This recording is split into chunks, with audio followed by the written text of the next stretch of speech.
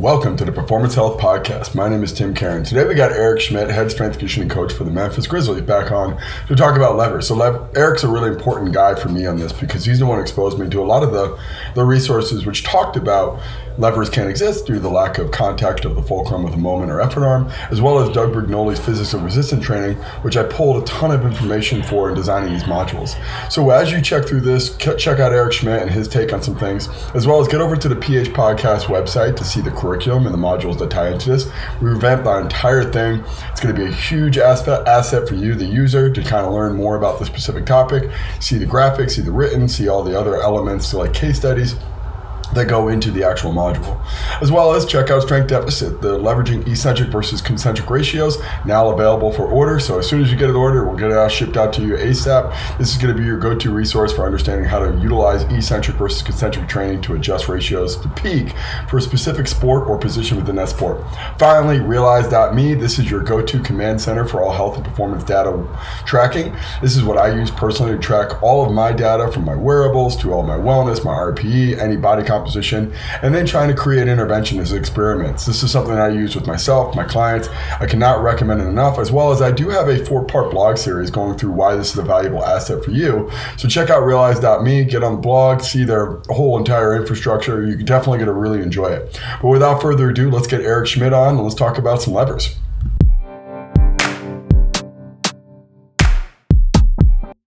Eric, I want you to say hello and introduce yourself and go through. This is your second time on, so everybody at this point should know who you are. But let's take a second to introduce you and go through everything you got going on, man.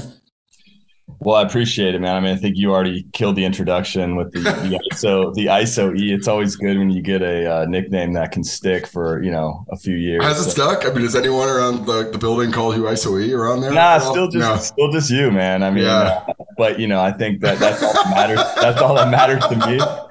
I think it hasn't permeated this far east, I guess, but it'll make its way. It'll make Santa Barbara of the South, man. It's a great spot. Exactly. Great spot. So, yeah, that's where I'm at. I'm in Memphis, Tennessee. We're just about to start our season here. It's my 4th year, which is kind of bizarre to think about. So getting excited to get going here. Yeah, man. Walk me through the mirror behind you. Is that from an antique or something like that, or did that come with the house apartment? Here? No, to your, I guess, that one. Yeah. Oh, this guy. Yeah, that's a little antique mirror. It's pretty sweet. Just something nice right there above the fireplace. Got a few pictures. Got some propagated plants. I don't know if you could see those guys. No, I can. They're great, man. Ferns, I heard ferns are the best at removing CO2 from your environment. Is that true? Yeah, well, great point there. They are pothos plants. Okay. I am a very big plant guy. Let me just give you a quick little rundown. You got a green thumb? Walk me through. A lot of plants in here, man. Yeah. As far as removing, stuff from the environment, cleaning the air, I think that might actually be a myth. Okay. I read that in a book, so obviously it's fact. Mm-hmm. But it's on paper, man. It's completely a forever fact. That's good. Exactly. For me, it greens up the space a bit. It's not California out here, so it does get gray. So it makes me feel better about my life when I'm surrounded by some nature inside. So I've become a crazy plant guy, man. My next step is to get a home here, and I'm going to be putting some plants in there. But I heard now, obviously that was wrong, that ferns were really good at removing CO2 from the environment. But wherever I probably didn't read that in a book. I probably read that on a blog on the internet or something. Probably a blog, yeah. Yeah, that's probably where that came from. So pothos plants, is that what we're saying? Yeah, pothos. Well, I mean, shit, man. I got like 8 varieties in this house right now. So when you're ready to go down that rabbit hole, we'll reconvene, because there's a few different varieties I really like. Well, pothos are like, you can't kill a pothos plant. You can't do it. Like, good luck. Is it like right there with a what's the cacti one that you're not supposed to be able to kill? There's like a cactus that like you can't kill, but definitely we've killed it. Probably. In my house. Yeah. These things we've are killed it.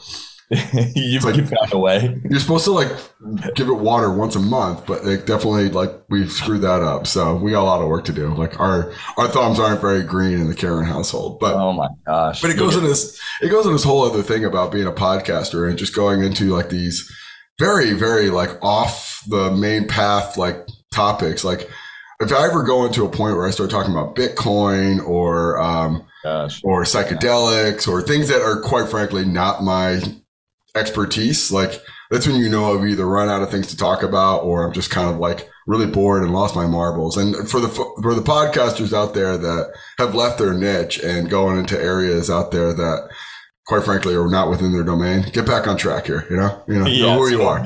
We should probably circle back here to talk about what we're supposed to. Yeah. Well, I mean, I think that's the thing, man. Like as we get to this podcast realm, and my audience of like 12 right now is like, I hope Tim doesn't stray off what he's meant to talk about.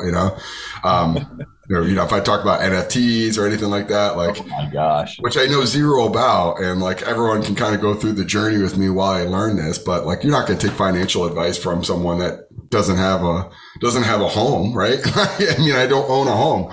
I have zero assets, right? Like, why would you take financial advice from me? Either way, everybody should. Yeah, exactly. But I'm learning about it, so therefore everyone can kind of go through the journey with me. Well, no one knows anything about it. I don't think anybody knows what NFTs are, to be honest. No, and I think that's the point. Yeah, someone does, and they're like laughing hysterically about how much of a joke it was.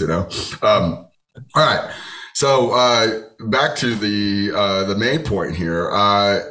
Levers, right?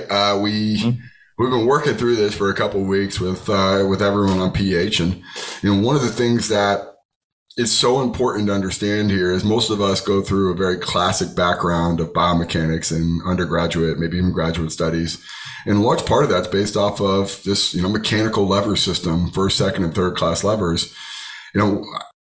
I think that part right there in itself is going to be something that's, I don't think anyone's married to, like, I'm a lever guy, man. Like I can't break from that. But the other part is like, it's frustrating. It's annoying to go, that's probably not true. And what does that mean going forward? Which we're going to unpack here a little bit. But, I want to kind of get your initial reaction because we both went to Bill Hartman, and we obviously can't recommend Bill enough here on this podcast because it's just, you're going to be exposed to so many things that you've never seen before, and you're going to be blown away by just the depth of areas that he went into that you didn't even know exist, right? And like, but he just drops in a very small, subtle manner of, hey, levers can't exist in the body because bones technically aren't supposed to be in contact with each other. So there's no such thing as a fulcrum. What was your initial reaction to that? Because you and I both come from an exercise science, biomechanics. Levers are how the body moves. Like, what was your initial like? Wait, what? Can we talk about that a little bit more? Or was it like, no, let's keep it rolling? Like, what was the initial impression? Yeah, I love how you have the same experience. Like, Bill just drops so much knowledge, and one like just kind of like brushes aside this like very profound statement within a sentence that just this is just like what it is. So like, yeah, I had to backtrack on that too, and I was definitely fascination and confusion about what he meant by that.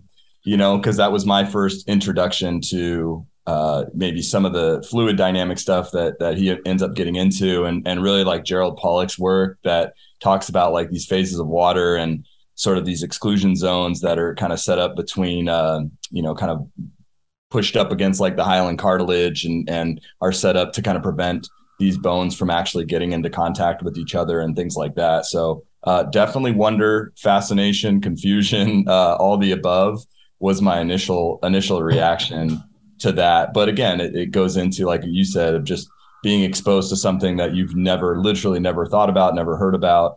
And then it sort of spirals down this rabbit hole of trying to kind of pick the pieces back up to understand, the implications of something like that. But, by definition, it seems like if that is the case, then yeah, levers could not exist, technically speaking. So interesting, very interesting point. Yeah. When you brought up Pollock, there's a whole nother rabbit hole that, if you look at the traditional sense of, most people never accepted the fact that this, like what is non-polarized state of fluid, a more gelatinous state of fluid, is just maintaining this like polarity. It's like almost a cell wall that doesn't have any like actual physical structure to it in water, but like ice, vapor, water, those are always the accepted forms of fluid, right? Or H2O. And there's a fourth one. And Pollock has definitively shown that. And like there's other stuff like Gilbert Lang and some other folks out there that have really championed that. And it's kind of still like in this level, but there's a whole other like realm or dimension of things that, quite frankly, that are profound and interesting. It goes into this next level of like, what do I do with that information, right? So I remember I got back from the intensive, or I remember being in the airport in Indianapolis, which is a beautiful airport, and you're just sitting there like processing everything. And I texted you. I was like, I went through it. I got just exposed on what I don't know, and then now what do I do? And you sent back like just a very eloquent, that's the point. No one knows what to do after that. And now the work begins kind of thing. Yeah. That next level of, okay, so let's just say that levers don't exist, and your idea of first, second, and third class levers, and let's say that's the reason why we program bicep curls or why we do seated calf raises over just regular calf raises, or why we focus on a knee dominant squat or hip dominant hinge. Let's say that's the reason why we program these things, right? And all of a sudden that rationale as to why we program exercises that we do at the angles we do it, the orientation, the vectors that we do is non-existent. Does that change anything for you when you get back in your regular programming, or do you need time to sit with that and process that and say, okay, I really need to appreciate this and understand this? Yeah, I would need to sit back and try to understand it before I could truly implement something that that would eventually change the sort of the lens that I'm programming training through. So I would have to dive into that deeper and deeper to really understand that, personally. But as soon as I went to the intensive in, gosh, it's been 4 years. I think I went to the third one, and this was right before I moved out to Memphis, where part of the things that we dove into in our process were very much sort of based on some of the classical Newtonian mechanical principles, that sort of led me down a deeper rabbit hole into some of the classical mechanic stuff.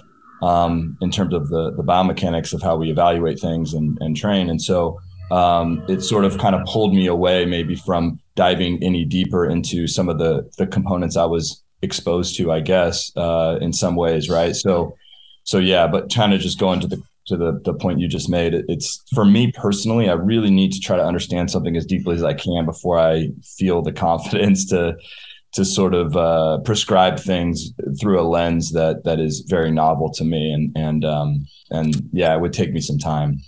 But with that being said, you said, hey, let's go back to Newtonian physics, right? Like, I think there's certain elements that when you get exposed to something that's either incredibly new or novel or maybe even controversial in some ways, like go back to what you know is true, right? So we both get back to our respective settings and we have to process this information. All right, well, I know gravity still exists. I know for every reaction, there's going to be an equal and opposite reaction. I know that there's going to be these things that are still true. So you can take solace in knowing that, right? Like, all right, I have now new information or things that are maybe indisputable, but still hard to grasp. Well, what's still true, right? And physics principles of training, like it doesn't mean like, hey, I'm going to abandon progressive overload. It just means that, okay, maybe some of the exercises I need to look at with a different lens. But yeah, and maybe this helps in terms of like looking at it from programming perspective. But did you feel anything in regards to let me look at more of this triplanar effect and looking at hydrodynamics, and Bill would talk about something like precession of fluids go down and to the left.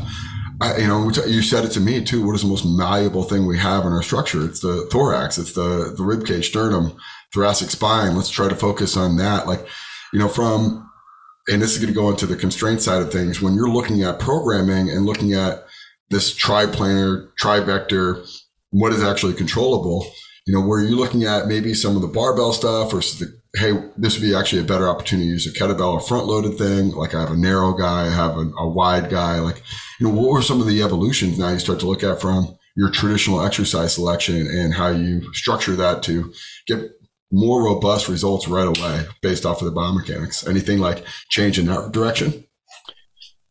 I think some of that is maybe just a deeper appreciation for why things work, potentially, and maybe getting more consistent with your decision making to alter some of these biomechanical components to like exercises.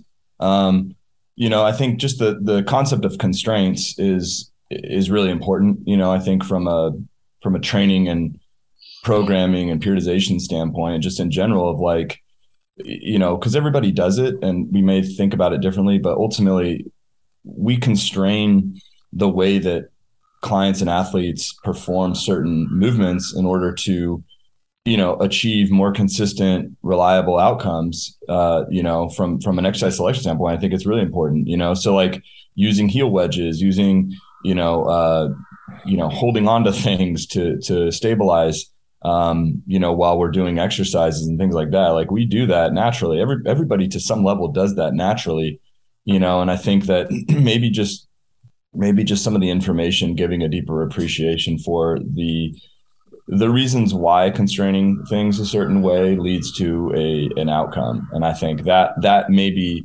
is how I think about it. And maybe how has influenced some of these components have really influenced the way I'm considering, the biomechanics and why things are playing out a certain way. If that makes sense. Yeah, it makes a lot of sense. And I guess the question for you now would be, do you feel from a constraints-based approach, and I do this, and I'm speaking firsthand, I'm just wondering if it's like a universal thing of that burden of knowledge, knowing that you have this body type or this training age or this coming off an injury that they're going to suck at a certain exercise. So I'm just going to put a lot of constraints and then start to peel back the constraints as I get more information? Or is it that's just too much of a risk averse or a prudent thing? Like, I guess it's top down, bottom up. Like, you see that person, they're coming off injury, they're really low training age. They're just, they're Bambi, they're walking, they're baby deer, and they're just, all right, I'm just going to heavily constrain this environment for this person because they're going to suck at everything I do. So I might as well give them something simple. Like I'm going to do tibia anterior. I'm going to do calf raises. I'm going to do knee extension, knee flexion. I'm going to do shoulder flexion, shoulder extension. I'm going to do elbow flexion, elbow extension. Like this, like very, very aggressive constraints-based approach to give them something to be successful with versus let's see in a low constraint environment, them do it wrong. And then I can start to whittle it down. Like, have you thought about like top down, bottom up since that? Or is it, hey, this is a case by case. I really can't make that overall classification. Yeah, it's probably case by case at some level, but I think you can probably make some, there is some level of like, systemizing that process, because I think that in terms of constraining things, you're looking for, I think, the bottlenecks within the execution of whatever task you're kind of prescribing, right? And so, because if you think about like movement is a problem solving endeavor in general, right? So like if we're asking somebody to squat or hinge or whatever, like we're basically asking them to solve a problem, and then when we coach the execution of that, we're constraining the outcomes or the solution to the problem in a way where we're asking them to demonstrate proficiency with certain elements of how they perform the task. And if they can't do it, then I think that's where we start to like double click on why, and that's where it can take you down a couple different rabbit holes.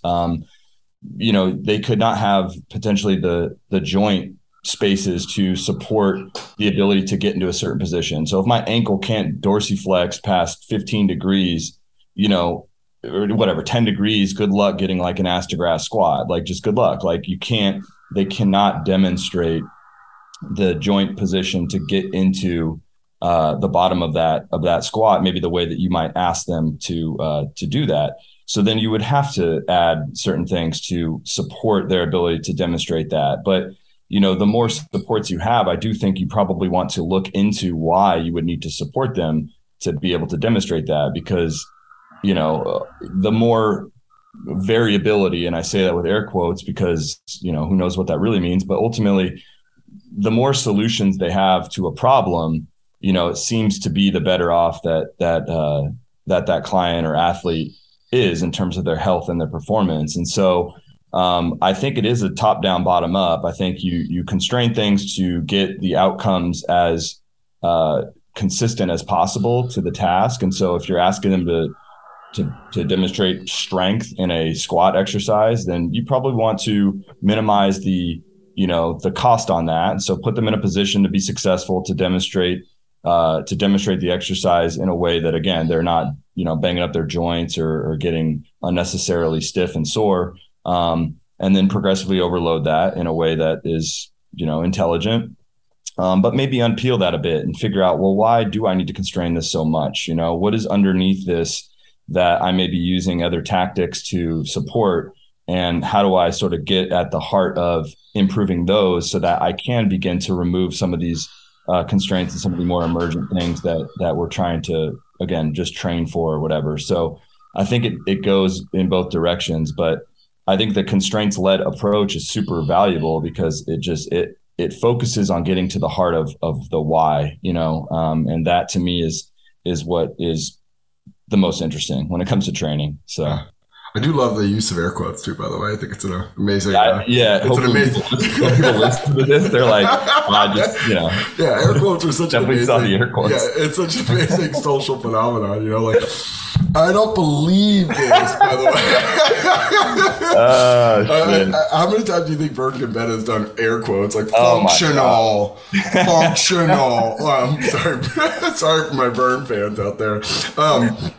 I don't know why I defaulted. I can imagine Vern Gambetta doing that when Mike Boyle's getting tons of traction. Functional guys. Sorry. I get back on track. You mentioned, and we'll put the video out here on this too. I like to get these videos so everyone's going to see the beautiful aesthetic you have behind you. And I have to blur my background, so my aesthetic is not there yet. Yeah, so. Your head shape changes every time you move, which is great. I know. Yeah. Just bobbing and weaving here. Enjoy that, YouTube.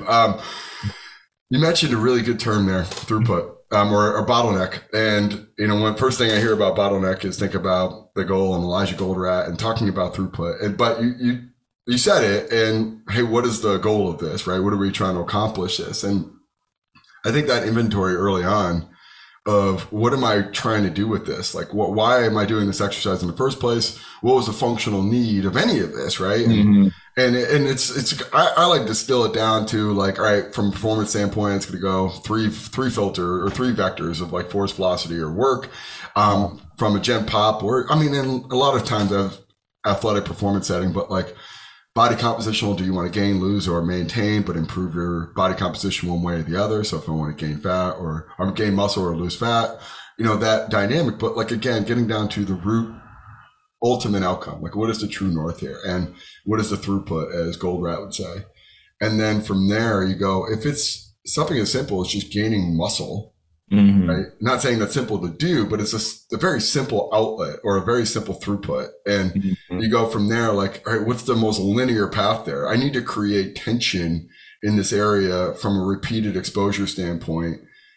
You kind of get some sort of like validation to do a higher constraint approach, right? Like if you look at the best models to create muscle, it's going to go down to bodybuilding and championing the message of machine-based stuff. And I think it's a perfect segue to get to our boy Doug's side of the things of, rest in mm-hmm. peace, obviously. Crazy. Yeah. It goes into this whole thing of, I wish doing anabolic steroids for a period of time is probably not healthy. But you look great. Either way, I digress. When we talk about, though, creating mechanical tension in certain parts of the body to get this direct output, one of the things that I think is so important. I remember you first got to where you're at is, hey, why don't we use more machines in training? Like, well, it takes up a lot of space. It's very single use. It's very inefficient when we're training groups, and we have a plethora of athletes you got to work through, and we're having to check a lot of boxes in a short period of time. Machines are really challenging from that area, and then expose this other element of like, where are the weak spots within our programming? Where's the bottlenecks? Where are the elements that we just simply are going to come up short time and time again from multi-joint, free weight, closed kinetic chain exercises?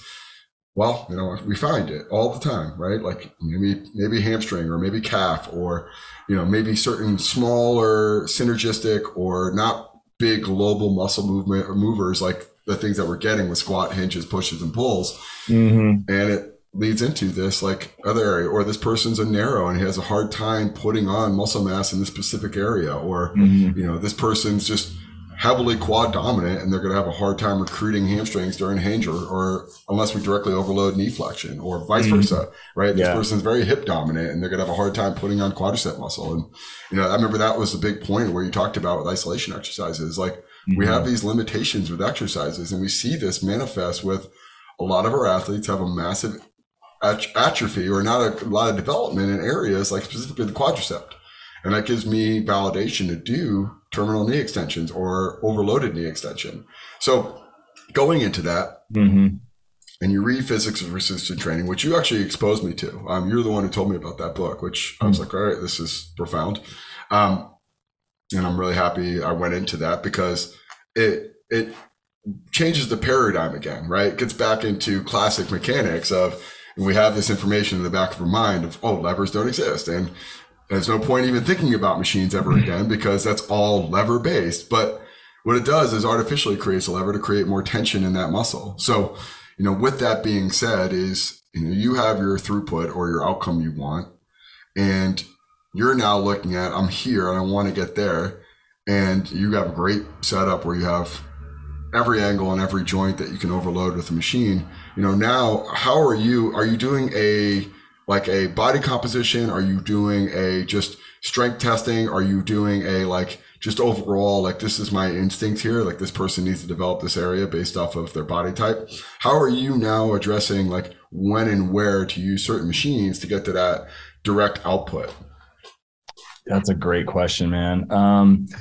Probably a few different ways. I think I would say relying on as much valid and reliable objective testing as possible is very helpful to sort of drive you down some of these roads, because I think one of the most interesting things that I've sort of come around to in the last few years of having access to very specific isolated machine work is just this understanding that if somebody doesn't, if you're building a training program based upon, more integrated multi-joint compound movements, I think that is still the way to go, because it is the most efficient way to train the body, in the sense of you're going to get a lot of bang for your buck out of those exercises.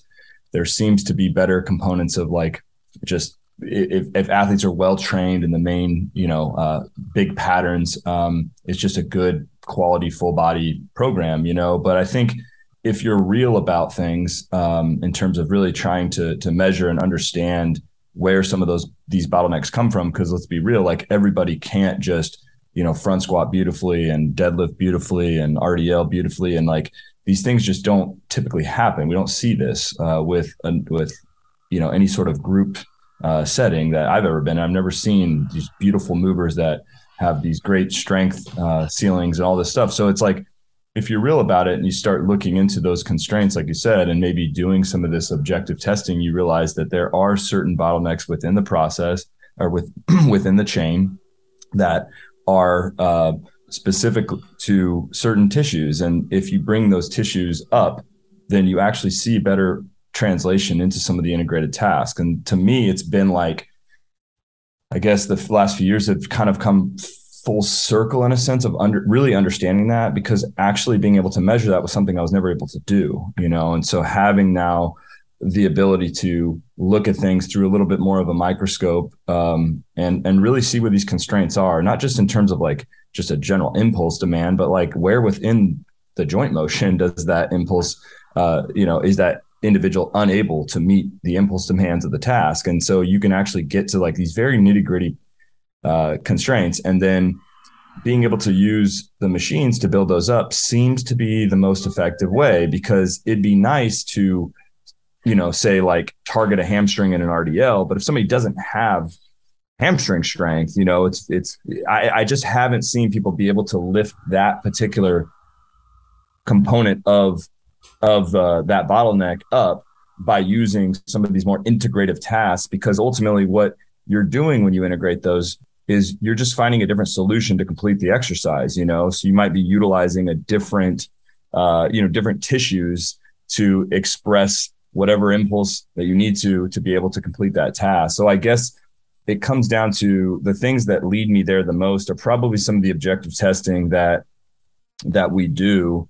Those sort of lead me to the machines the most. Or like you said, like if there's just a ton of constraints, they're all over the place.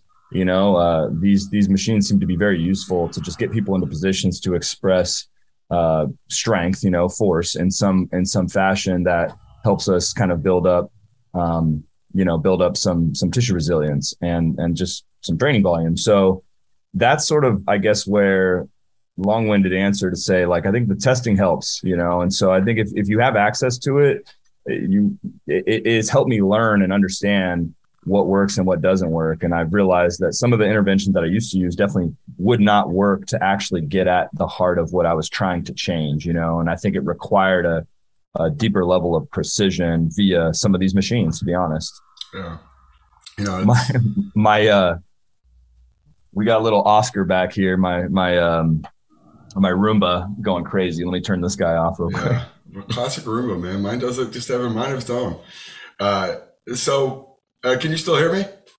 I got you. There we go. Okay. So you mentioned something really interesting, like athletes are going to find a solution, right? And we've gone through this with pretty much every screening model. Is the better athlete, the better the compensator, right? Like they will find the strategy to meet the projected or the expected outcome, right? Like stand up, right? Like that's the outcome we want. Like, so go down and then stand back up. And like, they're thinking, okay, I just got to get back up. Right. And however means necessary, which creates like a variable like process, right? They might get a very hingy squat or a very, like rounded back, squatty deadlift, whatever, like bad outcome, but they'll find a way.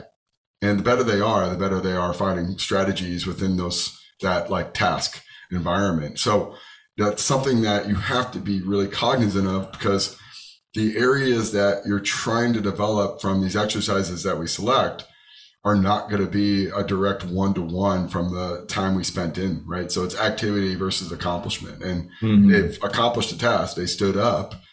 They've gotten to that finished position. Just the process between start and end was not what we wanted to get that targeted outcome. Right. And as you start to really break it down and you're thinking about it, like, well, what was the point of a squat? Like, well, I really want to develop quadricep muscle, right?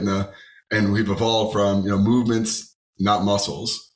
But then again, too, the reason why we're doing those movements is to train the muscles associated with it. So movements, not muscles, but the muscles that we're trying to train, we want to train, and we should be able to understand what muscle that exercise was trying to target, right? And like, no one's sitting there saying that a front squat is a total body exercise that's systemically working every muscle in the body. It's, hey, I really want to develop the tissues in the front part of that upper thigh. Like, that would be ideal, right? Like, that's kind of the point, right? And well, if I want to complement that with structural balance, I need to train the tissues on the backside of that thigh. So, RDLs, but if they're really rounded back and they're dropping their knees, are they really working their hamstrings and their glutes? Like, probably not. So it goes into this level of, if you're choosing these exercises off of, hey, I'm just training movement patterns, and you completely disassociate from the muscles and that are trying to create tension in or create some sort of physical adaptation in, whether it's, hey, they're coming off an ACL and they need to train these decelerators, or, hey, we did a ACL reconstruction and we took part of the hamstring off and we're trying to strengthen that muscle group to make it more resilient, or they have previous hamstring tears.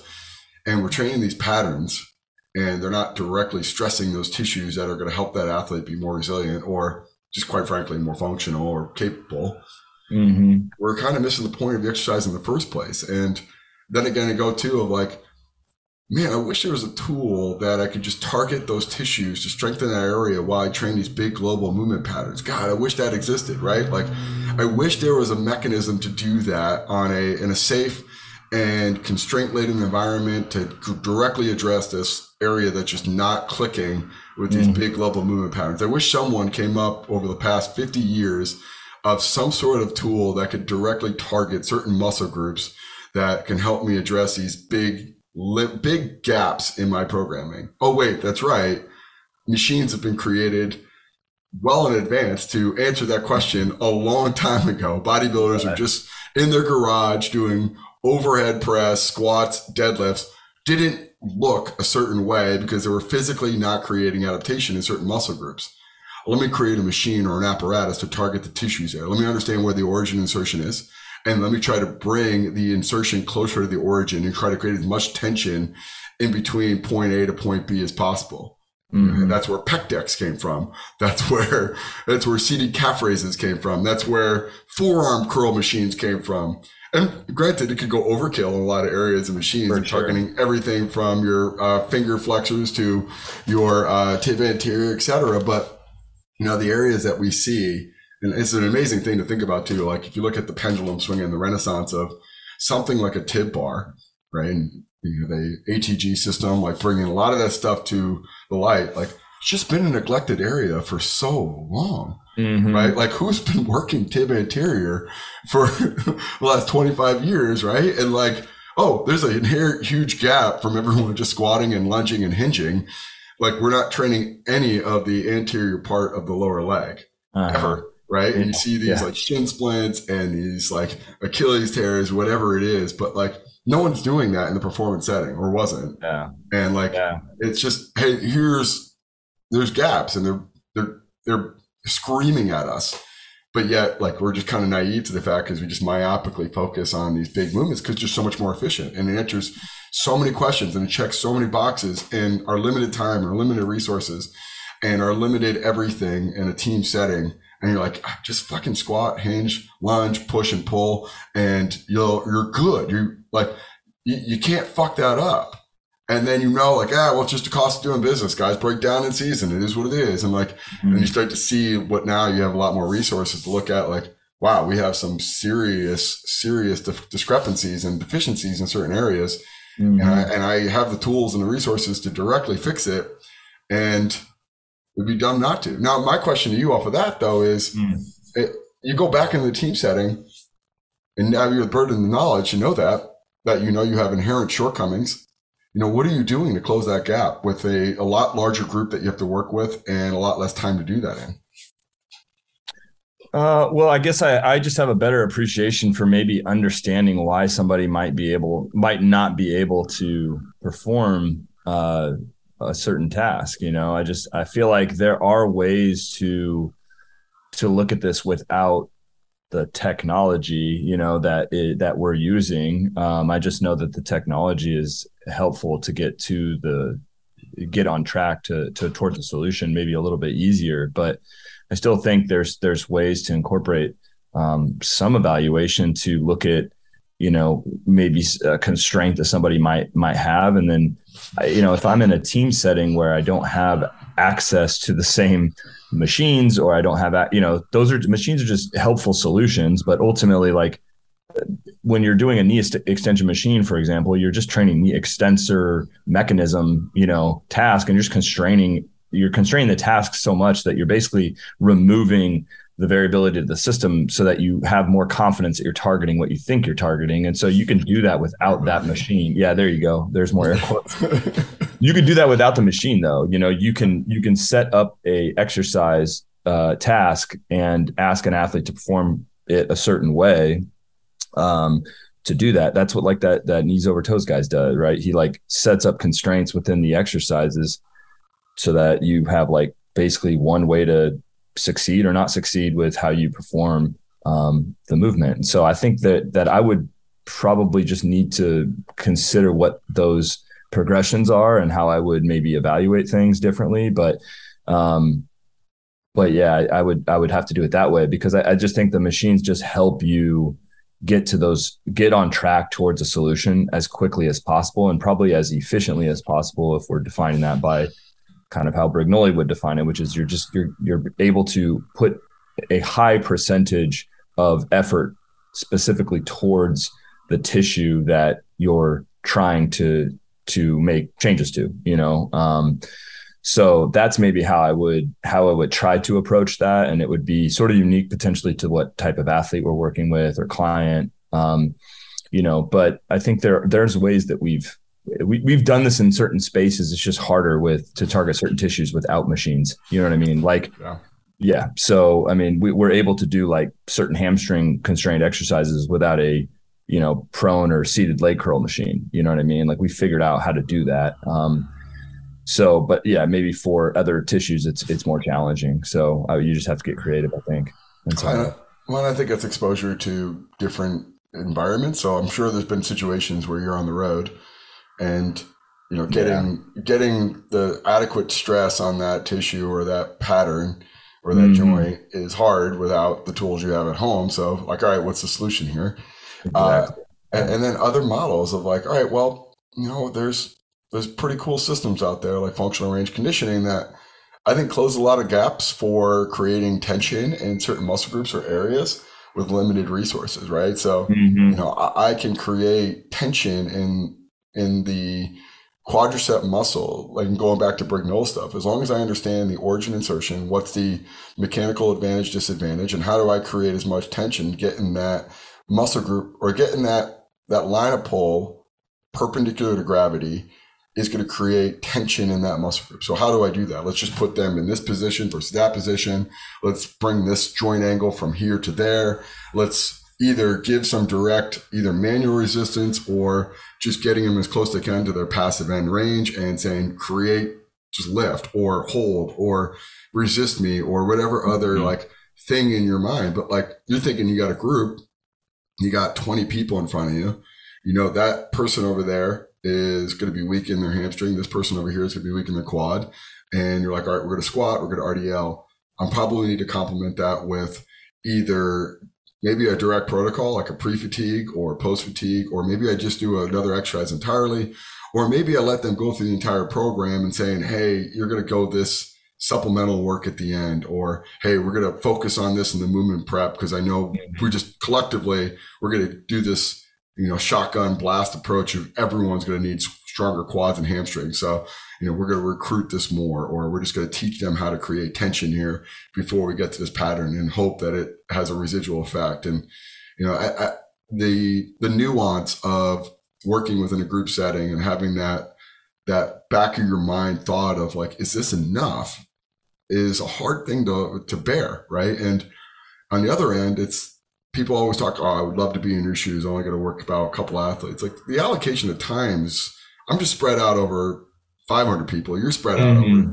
5 people. And like, you're Yeah. probably still putting in as much work, if not more work. You just have the harder process to like get pedantic and get like really in the weeds on certain things. And I have to be like very, very like, all right, this is what we're doing. And I know there's shortcomings, but this is going to be the most linear path to get 500 people better Yeah. today. Yeah. And you're like, I have to pick the most direct. And the other end, I find it really challenging to have unlimited time and unlimited resources to go, I could do anything. And you could become overly critical and overly like just micromanage yourself. Like, well, we could do this, but we should be here. And you could just beat yourself up over that process. And Man, I gotta stop you there because like you say things that I'm just like, man, you hit on like where my brain has gone when I reflect on the different environments I've been in so well. And like I was girlfriend Julie and I were just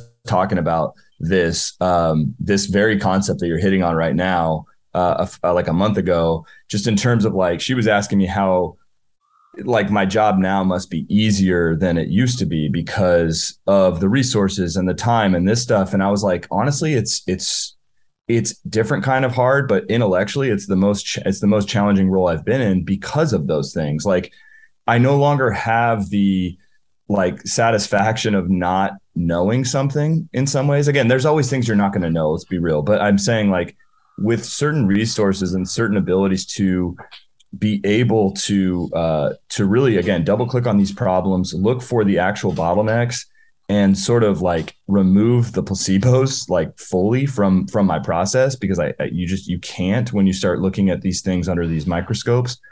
It forces your decision making to be so precise and so hopefully accurate to actually determine if you're making a change. And most times you fail, man. Like most times you're just like, oh, like that should work. It didn't work, you know? And so it's required a different level of appreciation for that. Like you said, the pedantic nature of all this, like really diving into the nuance in a way that is really, it's been the most exciting, for me at this point in my career, right? Would have said something different 10 years ago, but at this point in my career, because of that, like you can't run from the outcomes. The feedback loops are pretty tight, you know? So it's like, and it's given me a different level of appreciation for what works and what doesn't work. And this has sort of led to some of the things we're talking about today. Like, why do you even include some of these options for training? Like, why have any machines at all ever, you know? Like can you work without them? And it's like, maybe, but we've found that the things that need cleaning up are best served on certain pieces of equipment that help us get to those solutions quicker. And that's been reinforced by actually measuring and remeasuring certain things and being able to track these changes, you know, and without them, we were not able to maybe be as successful, or it would have taken a lot longer and things like that. So it's I feel like you always do such a great job of just like knowing where what spirals in my brain about just thinking about the different environments, because like you've been in these environments too, you know, and it's maybe one of the unique things of like the problems are, I guess, the same, but maybe the solutions can be a little bit different, and the challenges are unique in some ways, just considering, you know, having more resources, both from the things that we're using to measure, but also the people, you know, and just having people and being able to have a 20-30 minute conversation about a very nuanced variable, you know, and like, what do we do with that? So yeah, sorry to That's great. kind of tangent that, but it's really true. Well, and I think most people aspire to be where you're at, and you know, like it's amazing, and you should be super proud of where you're at. But it doesn't change the circumstance you're in. It's still really challenging and difficult and frustrating, and doesn't mean you don't appreciate what you have and you're not thankful for the opportunity. Sure. But there's going to be a lot of people who listen to this go, I would love to have what that guy has. But the thing that's so important for most of these listeners out there to really understand is it's still going to be met with a lot of challenging aspects, a lot of frustration, and a lot of things that, quite frankly, you have no idea of, you know, walk a mile in someone else's shoes kind of syndrome of the inherent things. And the other gift that we have in these like chaotic, you know, running the gun in, like I'm another cup of coffee, another 100 athletes coming through in the next 45 minutes. Like, you know, that environment is, and this is such a really important thing to go back through too, is like checklist manifesto of like, what are the rules here? What are we absolutely have to do? You know, and like just on one level, did they start on time? Did they get all their sets and reps? Did they lift it with the technique that we think is adequate? And if they can't, what's your plan B? What's your contingency? And then did they finish it without getting hurt? Maybe even having a good time and enjoying the training process, right? Like, you know, these like hardline rules that you have with your staff, right? Like, hit your sets of reps, lift with good technique, make some sort of progression. Did we do that collectively with 100% of our people every day? That's a win. Yeah. It's a huge win. Now, on the other micro level, it's like with our private training clients that coming off of rehab have very specific goals.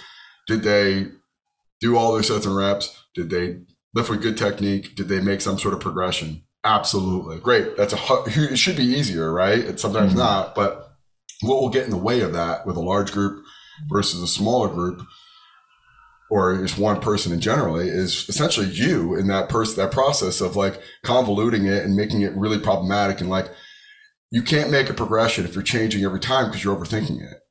Or in the fly that this isn't working, we're ditching this and I'm going to move on to plan B way too quickly, and not letting them go through the process of, I just need to warm up a little bit longer, or hey, I didn't grasp what you were saying and it clicks now, right? Like whatever that thing of you getting in the way of that overly like just critical of yourself, of the person in front of you. Like, that hard rule, like what is your checklist when you go into a session? How do you define success?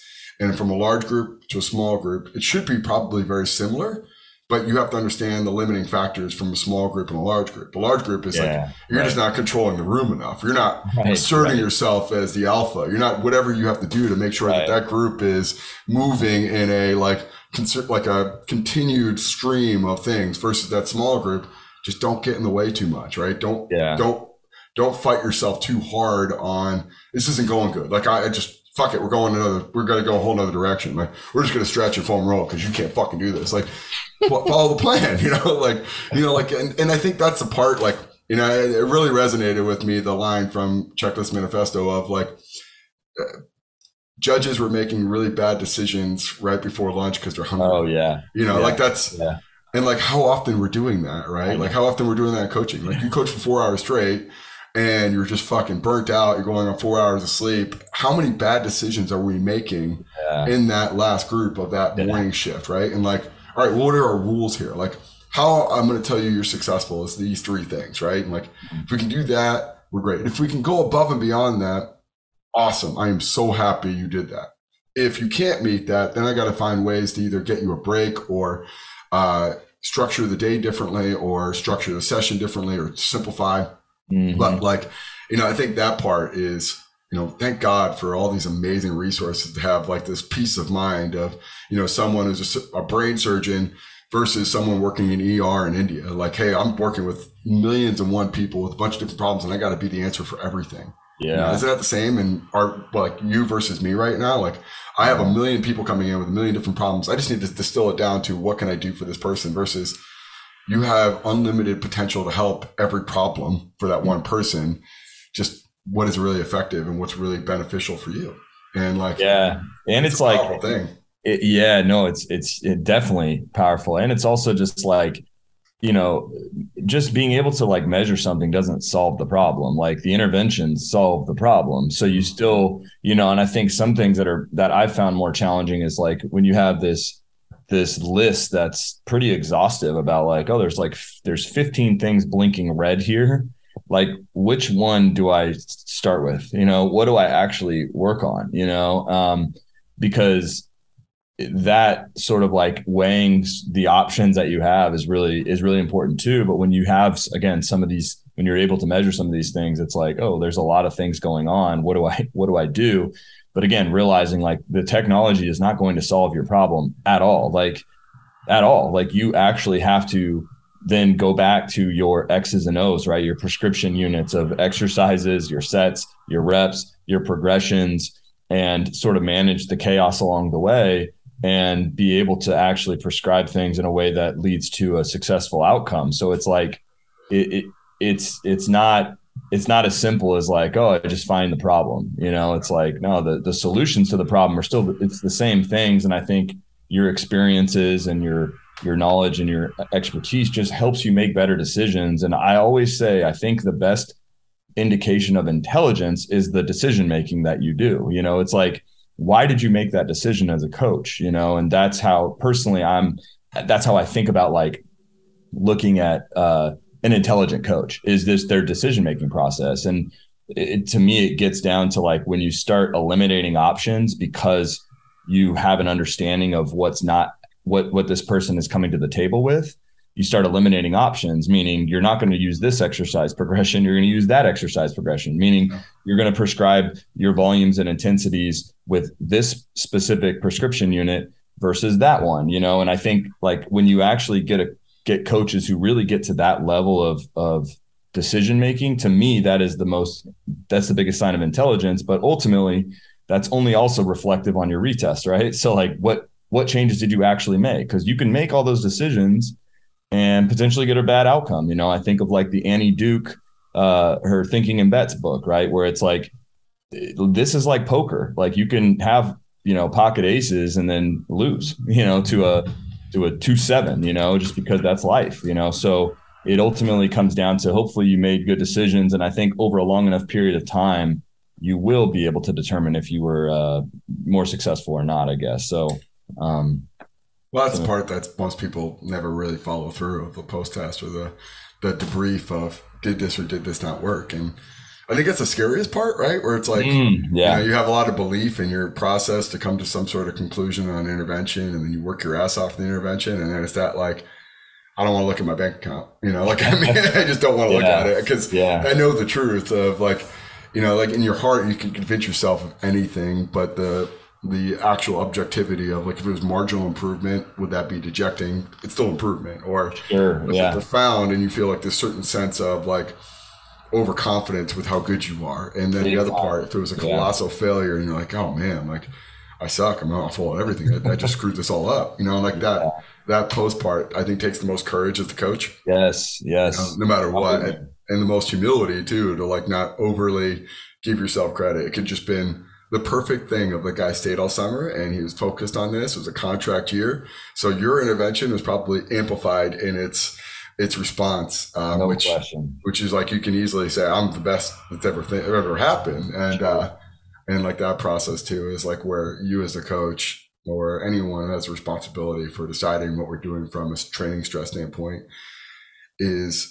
has to take this so seriously of a scientific approach of, the whole process, start, middle, and end is equally as valuable, and how you process that of like not devaluing the beginning, not becoming overly wrapped up in the middle, and not avoiding or neglecting or like just trying to ignore, that end part, and learning from each phase equally and saying this is all critical in itself. But really well said, man. Really thanks, well. Man. Yeah, I appreciate that. Hey, really well said. Scientific programming.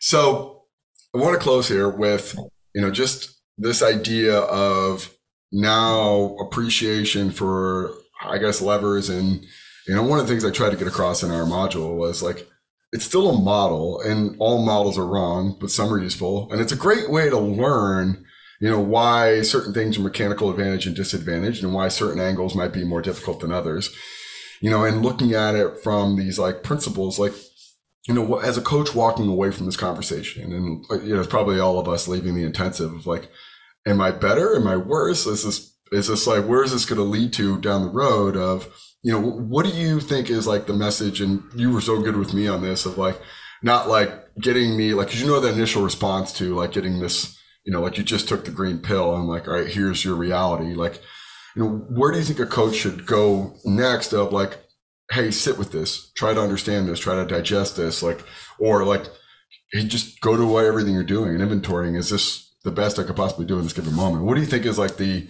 thing that helped you in that process, maybe post-intensive, post-physics or resistance training to like, take that next proverbial step? Yeah, I think you kind of actually just touched on it in what you were saying, what you were speaking on before, which is just really like, I think really trying to evaluate your decisions the best way possible. And I think that comes from measuring things, right? I think we have to have some form of measurement to kind of anchor us to some reality in what we're doing. And that measurement comes from some form of testing. And some testing might be better than others, in terms of its validity and reliability and measuring what you're actually trying to measure. And if you have access to the most, the highest fidelity of information from your testing, I think it gives you a good platform to then use as like the anchor for your interventions, work through a period of time, retest. But then the most critical piece, which you just hit on, was like, be real and embrace the vulnerability of your outcomes, because yes, we work in humans are really, they're complex adaptive systems. We got, task organism environment. We got all these things that, come into play. It's not as simple as you just like a machine where you just like put this input in and then you get this output out. It's not like that, but ultimately you're trying to have repeatable outcomes. And I think you need to be anchored to reality, and reality is going to be anchored to some form of testing. And then you just really got to embrace and try to understand, try to dig into why you got certain outcomes. Why did certain ones work and why did certain ones not work? And I think this this leads to humility, because I think that the coaches I resonate with the most are probably the most humble, because they're the ones who actually go through that process and are real about it, you know? And I think when I say real about it, if somebody knows all the answers, they're full of shit, you know, because there isn't one answer that works, you know, for anything that we do. And if you're real about your outcomes, you're not, you ain't batting 1,000 here. You know what I mean? Like you're not getting the results 10 times out of 10 that you're looking for, you know? And I think it's really diving into the complexities of why did you not get that result? You know, what could you have done differently? When you look at your decision making at the time, what information was unavailable to you that led you to make a certain decision that ultimately didn't reach the outcome that you wanted? And how do you actually evaluate that and say, hey, you know, a month ago I didn't have this information, I needed that information to make a better decision, so from now on that is going to be included in my process. I'm going to add that piece. And then, hey, you know, 6 weeks later you have another bad outcome. What information did you not have at that point that you needed to add? And I think this is where you start just expanding your list of things that are very important to be able to evaluate or get better at. And it just sort of kind of, it's this continuous process. And I think this is how your learning can really be expedited, is just really looking into your outcomes and trying to make sure that you're measuring things the best way that you can, and just embracing your failures as much as possible. And just kind of like, it's just that, you know, it's that cycle of learning, right? It just repeats and repeats and repeats. So I think you said it probably way better than I just said it there, but that's just, I think, the process, man, is that. All right. So you heard it. Work hard, be real, and test your work, man. You know, always test it, man. Just and be nice, man. I had one of our employees left and went to grad school for he's going to do research for I think chemistry, and he's like, "You got any advice?" I'm like, "Just work hard and don't be a dick, man. That's pretty much it, man." And he's like, "That's it?" I'm like, "Yeah, that's pretty much it, man. I can tell you 2 things: just work hard and don't be a dick." And he's like, "That's it." I'm like, "Yeah. Honestly, like at this point, I think that's it. Like I really do. Just be nice and just work hard. You know, like if you can do those 2 things, everything else kind of falls into place. You might people who don't work hard, and you might meet people who are a dick. You know, it is what it is. Like it's just the way it goes. You know." And he's probably like, I don't know if that's sage wisdom or you're just passing the buck and you don't really want to give me a solid answer. That's my answer in the moment, you know. I haven't tested and retested it, but right now it seems to make a whole lot of sense. But no, man, I honestly appreciate this. This was cool, and you're a big part of this for me because you're the one who kind of like exposed these concepts and these things to me, and like we've kind of had this great rapport of going back and forth of like, is it okay? I don't really fully grasp this or understand this. Like, I think so. Like, I think it's okay. And I think that's part of the process. And I think collectively we can all say that, you know I'm better for it. I don't know what tangible thing I'm better at, but I know that like I appreciate things in a different light, and I have a healthy respect for, again, it's possible to say I know or don't know, right? Like, you know, like there's people like Bill out there, there's people like Doug, there's people, other like, you know, entities and things and systems that are going off this body of knowledge that's just either not available to us or not well understood at this point. And and you put your filtering hat on and saying, is this going to help me here? Like, is this information that's going to be, you know, one, understandable, digestible? And we left the intensive and I just raised my hand. I'm like, what if we don't understand any of this? You know, and I started like a 15-minute like diatribe between the group of like, that's actually a good question. Like, what do we do if we don't understand it? And Bill was very kind and patient. Like, it'll make sense over time. You know, it's like, you know, like the Padua, like we're just like getting this like thing, then it's going to grow into this, you know, beautiful fern that's not going to remove that much CO2 in our environment. But oh my gosh, it's still going to be beautiful. Way to bring that back. Yeah. Way to bring that back. Unbelievable. Circle's complete there. What a pro. That's what they call closure right there. They do. Well, I appreciate you, Eric, and thank you for taking the time, man. Yeah, I appreciate you having me on, man. Always fun. Awesome, man.